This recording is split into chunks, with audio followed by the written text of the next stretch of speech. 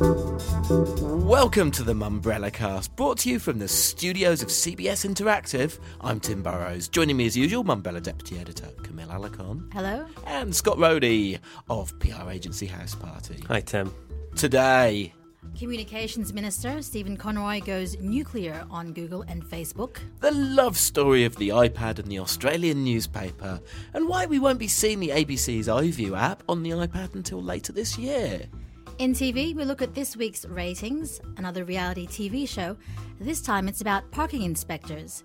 And the Gruen transfer back on air next month. And still with TV, Foxtel, the first out of the starting blocks for 3D TV, but who was actually watching? And say hello to Google TV. It's World Cup fever, and we look at a Nike ad that's had 6 million views on YouTube in just 1 week. And we reveal the winner of April's Mumbrella Ad of the Month competition.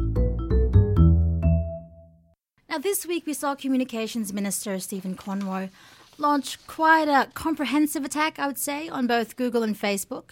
He called Google a bunch of hypocrites and criticised Facebook for what he says is its complete disregard for users' privacy. Tim, what actually prompted this attack? Yeah, this was very strange. Now, this is one that I took one for the team, and I mean the internet generally here, in that I ploughed through 131 pages of the transcript of the Senate estimates hearing, which took place on Monday, to get to the good stuff, which of course was in the final 4 pages. Always is in these things. But you draw a lot of conclusions about Stephen Conroy when you read about his performance. So this was him being questioned about all sorts of aspects of his portfolio over the whole day. But the really juicy stuff came right at the very end, when he just went into a massive rant about Google and Facebook. But the thing that didn't necessarily come across in the early coverage of it was this was obviously pre-planned, because he was quoting loads of stuff. Yeah. So it wasn't sort of off the cuff, ministers, a bit of a bad temper says something about privacy. Good soundbite. It was more than that. It was planned. He went up with studs showing. So he kind of used all of this information that he says suggests that Google are hypocritical in complaining about the filter, for instance. They're sort of saying, on the one hand, they've got fairly arbitrary policies for YouTube, yet they're calling for openness for the government. Some people, and even when he was being questioned, people were saying, well, are you sure that you can compare government to a private corporation? The two things are quite different. The key question was, what would you put? And this is what he said: what would you prefer? A corporate giant who's answerable to no one and motivated solely by profit making the rules of the internet, or a democratically elected government with all the checks and balances in place? Well, the problem right there is that although they're democratically elected, he's gone off in this campaign on his own without MD actually having a vote on it when it boils down to it. And this is my personal opinion, but I think he's a complete loon. Well, we asked the internet what they thought of it. So we created a poll, asked the question, who do you want to look after the internet? Either A, a corporate giant answerable to no one and motivated solely by profit making the rules, or B, Stephen Conroy. 93% of people went for A. To be honest, the internet seemed to survive quite well, being this kind of free area that everybody does, what they want. But he's even admitted that the filter doesn't work. He's admitted that there's problems with the filter, that people can get easily round the filter. When it boils down to it, he's creating a censorship that only China and Iraq have in the world at the moment, pretty much. Yeah, I suppose one of the things that did, I guess, occur to me as I was reading through the transcript is this attack on Google and Facebook. It doesn't really take away or add to the arguments around the filter. But at the same time, he does point out that there are big privacy issues with both of them. Absolutely. Even this week, for like comparison. But you know what? Everybody knows that. We all know that there's privacy problems. Facebook have come out today with their statement. Yes, it's worth pointing out. Literally, as we're recording this podcast, in the last couple of hours beforehand, Facebook have changed their settings. Yeah, but when it boils down to it, he's in the government. He should be listening to the people, and the voice of the people at the moment states, we don't want this damned filter. And he's just putting his fingers in his ears and then attacking anybody that even suggests to him that the filter's wrong. And that's where I have an issue with it. So I think he should just grab him and say, look, stop it. Switch it off. Stop looking like an idiot. What about his argument, playing a bit devil's advocate, because no one in this room appears to agree with him, when he says that 97% of every internet user in the UK goes through a filter similar to the one they're discussing? Is what he said. Yeah, that was new. That's what he said. Yes, I saw that quote from him. He did say, though, we have a slightly broader content classification. But, yeah, no. so in the what UK, does that slightly broader mean? Yeah, in the UK, it's actually very different. It's not even a filter per se in the UK. Because ISPs have their own thing. And Europe's trying to introduce this kind of, I know they're trying to introduce a 3 strikes and you're out policy with the movie companies and all that kind of stuff.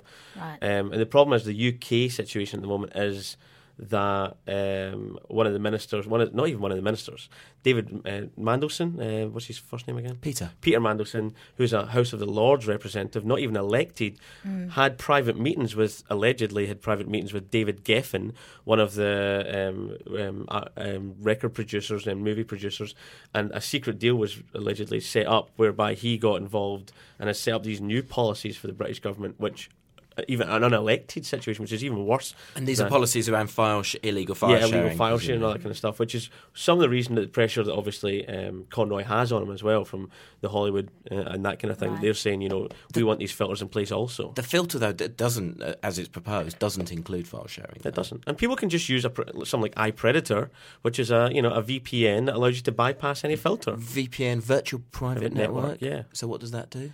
It allows you to kind of scoot through and set up. You basically do a connection to a server outside of Australia. Then from there you can access anything you want. iPredator was the program created by the guys that made the Pirate Bay, who have been attacked a lot for that kind of stuff. Anyway, I do recommend the Stephen Conroy transcript. We've broken out various bits. Not all Not all of Good it. at Yes. evening reading Yes, on the way to bed. We've broken out the good bits, and you can find it at mumbrella.com.au. Now, in case you haven't heard, the iPad is finally making its debut in Australia. Literally, as you'll be hearing this podcast, the first people who've bought it in Australia will have it in their hands, and very excited they'll be. But nobody is quite as excited as the Australian newspaper is. In just the last couple of months, it's published dozens of story about the iPad, and we wrapped up some of them this week. Camille, why do you reckon the Oz is getting so excited? It's probably got very little to do with the fact that they're launching their very own iPad app. Probably very little to do with the fact that Rupert Murdoch, its owner, has proclaimed it may well be the saving of the newspaper industry. So none of those points. It's just because it's a good thing. Yeah. Yeah, it's and it is kind of interesting, isn't it? It's got to the crunch now when it comes to paid content. Over in the UK, the paywall is teetering now. In fact, it may even have gone up by the time by the time people are listening to this. So we'll know quite soon whether people are actually paying to look at the Times and the Sunday Times online. Tim, I'm quite impressed you said debut as well. Thanks for that. What would you have preferred? No, I'm just so used to the Australian sports commentator saying debut. Drives me nuts. Anyway, the iPad. Will you be getting yourself one? I will be getting myself one. I don't think I'll stand the queue. The queue's there at the moment. I don't really think I'll go in the queue 24 hours beforehand. But yeah, I'll be picking one up probably next month. And what will you do with it? How do you think you will use it? I'll be using it when I'm travelling. I'll be using it around the house probably. Just sitting on the sofa. I think it's the ultimate sofa toy, I think. But I also want to use it for presentations because I use Pages and Keynote, which is Mac's version of Word and PowerPoint. So I use them for presentations. So I want to be able to, and you can download the apps as well. So you'll be able to build your own presentations, which is really useful. And the future of newspapers? They'll probably be on the iPad. So Murdoch's right. Well, to be honest, they won't. There'll probably be e-ink or something like that down the line where people just have a slight piece of paper that's. But I guess speaking of apps, iPad apps, it seems the fallout between Apple and Steve Jobs and Adobe seems to have had a bit of a flow-on effect on the ABC. So its popular catch-up TV service iView apparently they're not going to launch an iPad app version of it for another couple of months. That's because it's a Flash-based service, is it not? Exactly that. Yeah. So this also came out of the Senate estimates hearing because Mark Scott from the ABC was also speaking, and it emerged that for the last couple of months they've been building the iView player in a Flash-based platform. What? For Why? the iPad, because of course at that stage they didn't know that Apple wouldn't support Well, it. everybody knew. Apple have always stated they wouldn't be supporting Flash. That's just a bunch of numpties not listening. Seriously, what a waste of taxpayers' money there. Everybody knew that Jobs had an issue with Flash. He went on for the last 3 years about battery life. He went on about the problems it caused with the browser. Everybody knows that he was going on about HTML5. And I'm sorry, but that's not an excuse saying that we thought Flash might be coming out on it. Sorry, I'm just ranting, because the original, when they unveiled the iPad, they even showed it with the little logo and him, Steve Jobs said he wanted Flash. I mean, come on. Start listening, people. You should have been their consultant, Scott. No, I just think they should listen. It's not that hard. On to TV ratings. Camille, still all about MasterChef? It is. It is in a sense that it consistently wins the three main advertiser-friendly demographics, so 16 to 39s, 18 to 49s, 25 to 54s. But if you break it out in terms of the main metro markets, and this is live overnight viewing, it's number one consistently in Melbourne, but in the other markets not so much. So Sydney Channel 7 News is quite popular, and in other states as well, other capital cities, we've got 9 News. It's been interesting looking at the breakdown in the different states over a couple of programs, isn't it? It was the same with, what was it we were talking about in the office? Was it Underbelly that is actually most popular in Sydney, a bit less popular in Melbourne, and in the other major cities, again, a bit less popular again. I think sort of down in 6th place or something like that when we were looking at those. Yeah. Now, I suppose the other thing, I'm going to take issue with you slightly on one of the stories that you wrote this week, which was... Do Take please. the task. Well, we had Survivor limping to the finale. You couldn't just bring it up as I was writing it or just as I published it? No, it was only to... when somebody else commented on it in the comment stream, and I thought they're right. Now, Survivor on So it wasn't your paper idea. didn't do terribly well. No, I'm the voice of the reader. I'm the reader's advocate in the room. Right. So it finished with a bit under 1.1 million for the finale of Survivor, which was 13th for the night. But I'd maybe make the argument, and as our reader made the argument, for something that was on air for about 3 hours, that's a pretty good average across the whole night. Okay, we don't usually look at 3-hour length shows, usually 1 or 2 hours, such as the Pacific, where we do see a dropout, a fallout. But maybe it is a good point. But again, I couldn't say that that's correct or not. What would you say, Tim? I put it to you that 9 won the night that night. Well, it did. It did win the night by just a fraction. They won. They got 26.7%. 7 got 26.1%. So it wasn't by far and away the winner for the night. Still with TV, though. So, Scott, you were going to... No, I'm just laughing at you both. It's much easier for me to sit here and mock you both. Well, please do, but I will get your view on this next one. Factual reality TV, docudramas, docu-soaps, whatever we want to call it. I went on a rant last week. You want another one this week? Yeah, we'll have another one. So we've had fly-on-the-wall shows about lifesavers, obviously, Bondi Rescue and the various spin-offs. Lots of police ones. Police Dogs has been a recent one. And now we have parking rangers. Parking Rangers, yeah. Apparently, Channel 9 is producing a new factual reality TV show, speaking to councils around the country to create a show about parking officers and council rangers and showing the very taking a human approach to what these rangers have to deal with on a day-to-day basis, such as giving fines. And the working title is The Enforcers, apparently. That's apparently one of the working titles, but it hasn't really been, it's still to be confirmed. And I think Seven's planning on doing a similar show as well. So another Me Too. Wait, Scott, how do you feel about parking let's inspectors? just have a general consensus in the room here. Tim, parking rangers, yes or no? As a programme? Yes. I would point to a programme in the UK that I still remember, although it was probably more than a decade ago, called The Clampers. Yep, I remember it. And it was compelling viewing, mainly because there were people being baddies, enjoying putting parking tickets on cars, being the bad guys. And that almost, that was what made it such compelling viewing, was the fact that it was, such a sort of dramatic... it was pantomime. How many times have you seen somebody get a parking ticket and then exploding at someone? How many times have you seen it in the street? I tell you, if you have a look on YouTube, there's some great clips of There people doing absolutely precisely is. that. But I mean, is that what we really want? Yes. That type of television we really want people to watch.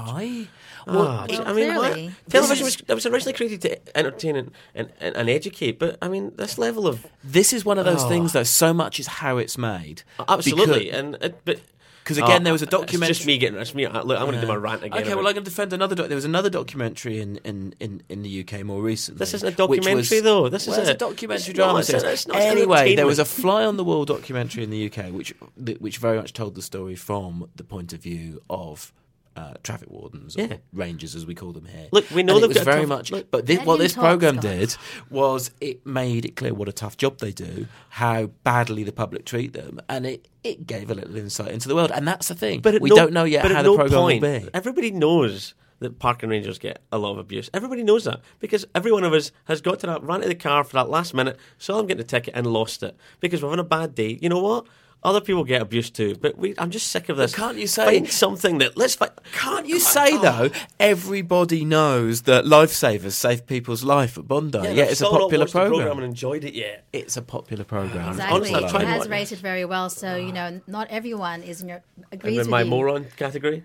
Yeah, well, you know, Because you're the best. I was Scott listening is the back best. to this, and you've had a week to think about it. I put to you last week, you've got 2 hours of schedule on a Wednesday night to fill. What are you going to do with the show? Tim, Last week your answer was, I'd have a look in America and see what they had. Tim, I've been working so hard this week. I don't have time to think about your little 2 hour scheduling slot. When they start paying me for it, I'll come up with stuff. Working so hard in the pub.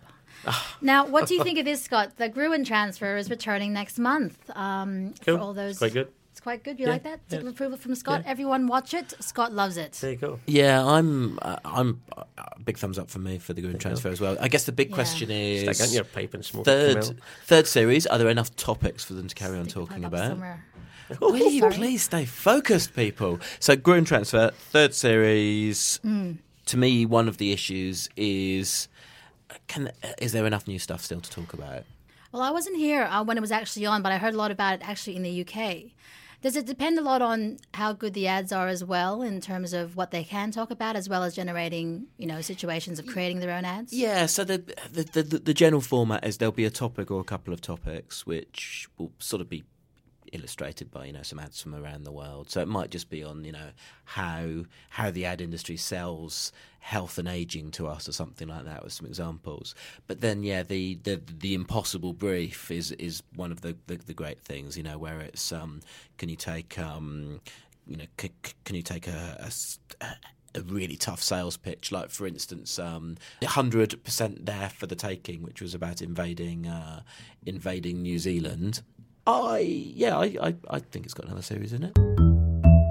3D TV. It's the word. It's the flavour of the month, of the year, I think. So Foxtel's Fox Sports clocked up an Australian first this week with a 3D broadcast of the Socceroos friendly on Monday on a separate 3D channel. To follow was Nine with the first 3D broadcast of the State of Origin match. And SBS is going to be putting up the World Cup matches in 3D as well. So, Tim, the first one with Foxtel and with Nine, was it a success?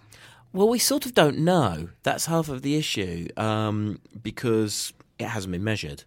So this all gets a bit boring and technical, but OzTam, which is the body that measures it, needs effectively 8 weeks' notice. So one of the things that meant was that we didn't know when the digital channels first launched whether, exactly what sort of audiences they were drawing.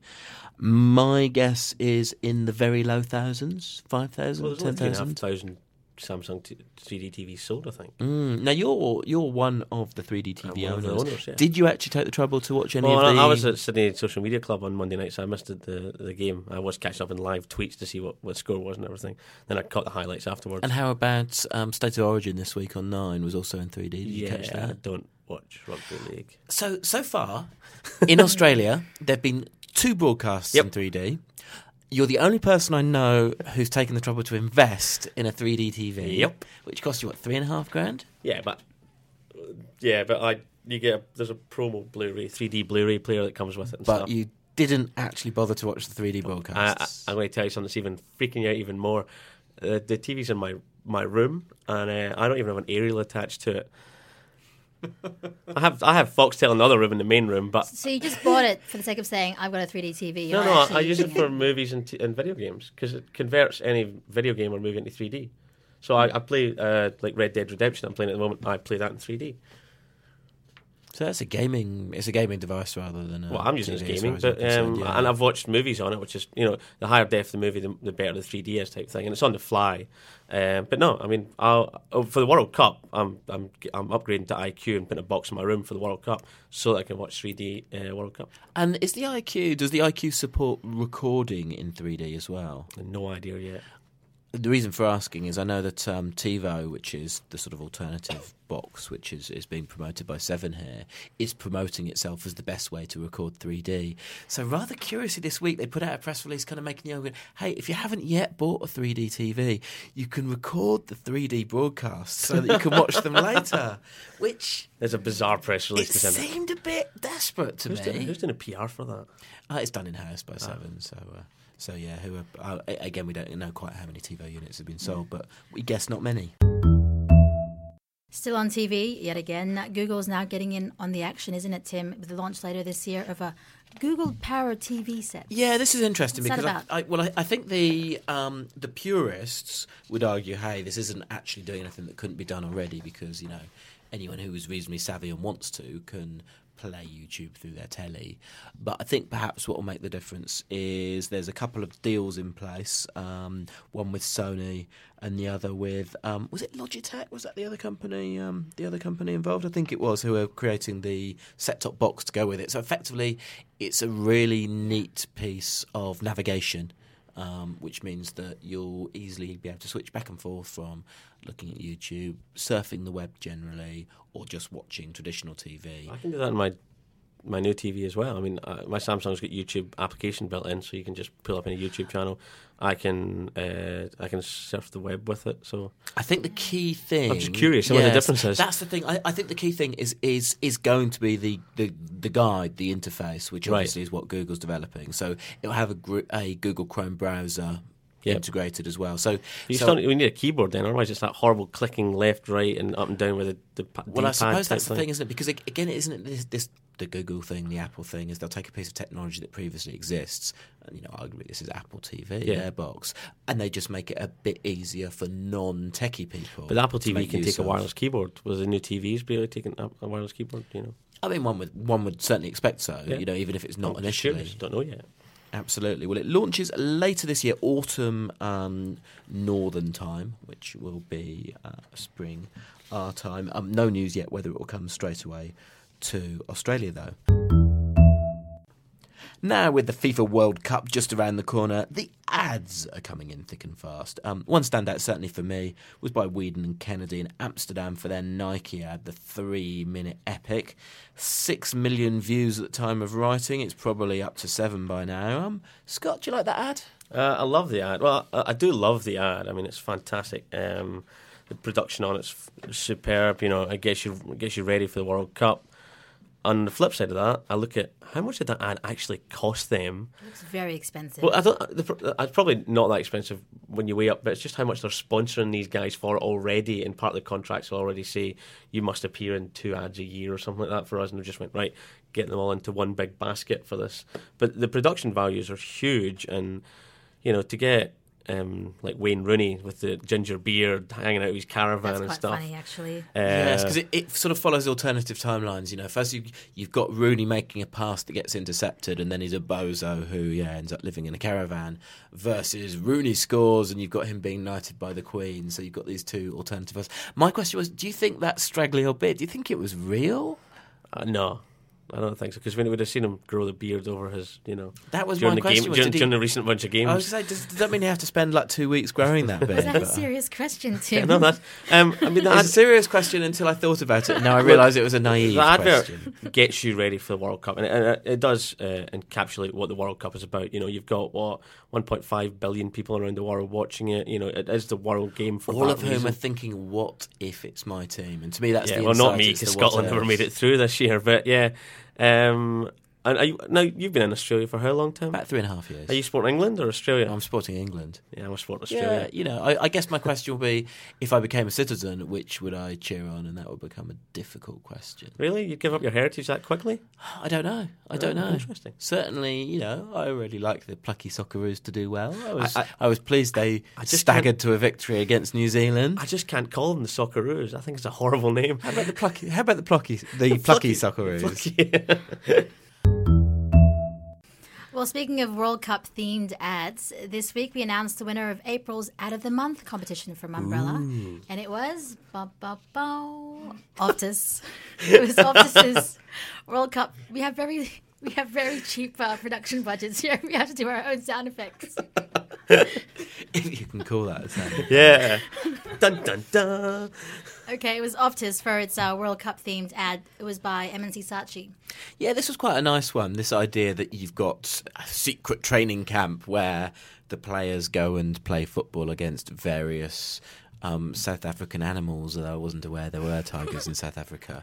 That doesn't make a difference. But yes, it was very nicely produced, an amazing piece of CGI. Quite tightly fought battle this time as well. Some good It adverts out there. was in keeping with their brand. Obviously, Optus, they do animals, so they had animals. They're a partner for the World Cup as a mobile partner. So Yeah, it was a good ad. Sorry, a telco partner. Actually, I'm liking the fact that Optus is doing this streaming direct all the games to your phone. I'll be watching them if I'm in bed if I can't sleep. Oh, just get that app on my iPad probably. Well, that's the thing. 4:30 a.m. is not is not an ideal time for the TV networks, really, is it? So I've got some sympathy with SBS. It's good for them that they've got the content. Will they have it in another 4 years' time when 10 can stick it on their digital channel? Will be a different question, of course. But you were a fan of one or two of the other ads on the... Yeah, see, for me, I wouldn't have picked it. I suppose the Optus ad was good as in terms of production values. It was the obvious winner because it is World Cup fever. But for me, I really liked a TV promo on pay TV called Tough Nuts for the Crime Investigation Network. And there's been a fair bit of anticipation about this program as well. And it was a very simple idea. It just basically showed a kid growing up, and in terms of him becoming an older man, and it has the same voiceover of a guy talking about how he became a criminal, basically from childhood to when he's when he gets older. And it was just very simple. It was very hard hitting. And it was well supported in the voting. Very nearly came through and won. Yeah, but I would have voted for it. I thought the Sunbeam one was crap. I liked the Sunbeam one. I found myself humming it afterwards. Oh, really? I kept going. Cheery. Yeah. Yeah, the Sunbeam one was... Floating Irons, great. I think the one that I disliked the most was the Motherland one for Coca-Cola. Again, I the like Motherland, that. it's just mother. It's very... they call it the Motherland. I know, but Thank you very Motherland much. sounds a bit Nazi-ish sometimes. That's what I think about when I hear Motherland. This was the blokey theme park Yeah. with lots of fire and iron and Lots stuff. of big meats to eat. For, I liked it, but it wasn't for you. That's why you didn't no, like but it. the thing is, there are lots of ads that isn't for me that I still enjoy. Doesn't matter though, does it? It wasn't for you. Well, it was I'm for just target telling audience. you. It was for real men like It was Scott for- and myself. So you didn't like it then? So you drink Mother? Nah, don't like the ads. That's it for now. We have to leave. Thank you to my co-hosts Camille Alacon. Thank you. And Scott Rohde. Thanks, Tim. And to CBS Interactive for use of their studio. Production was by Georgina Pearson. That was the Mumbrella Cast. I'm Tim Burrows.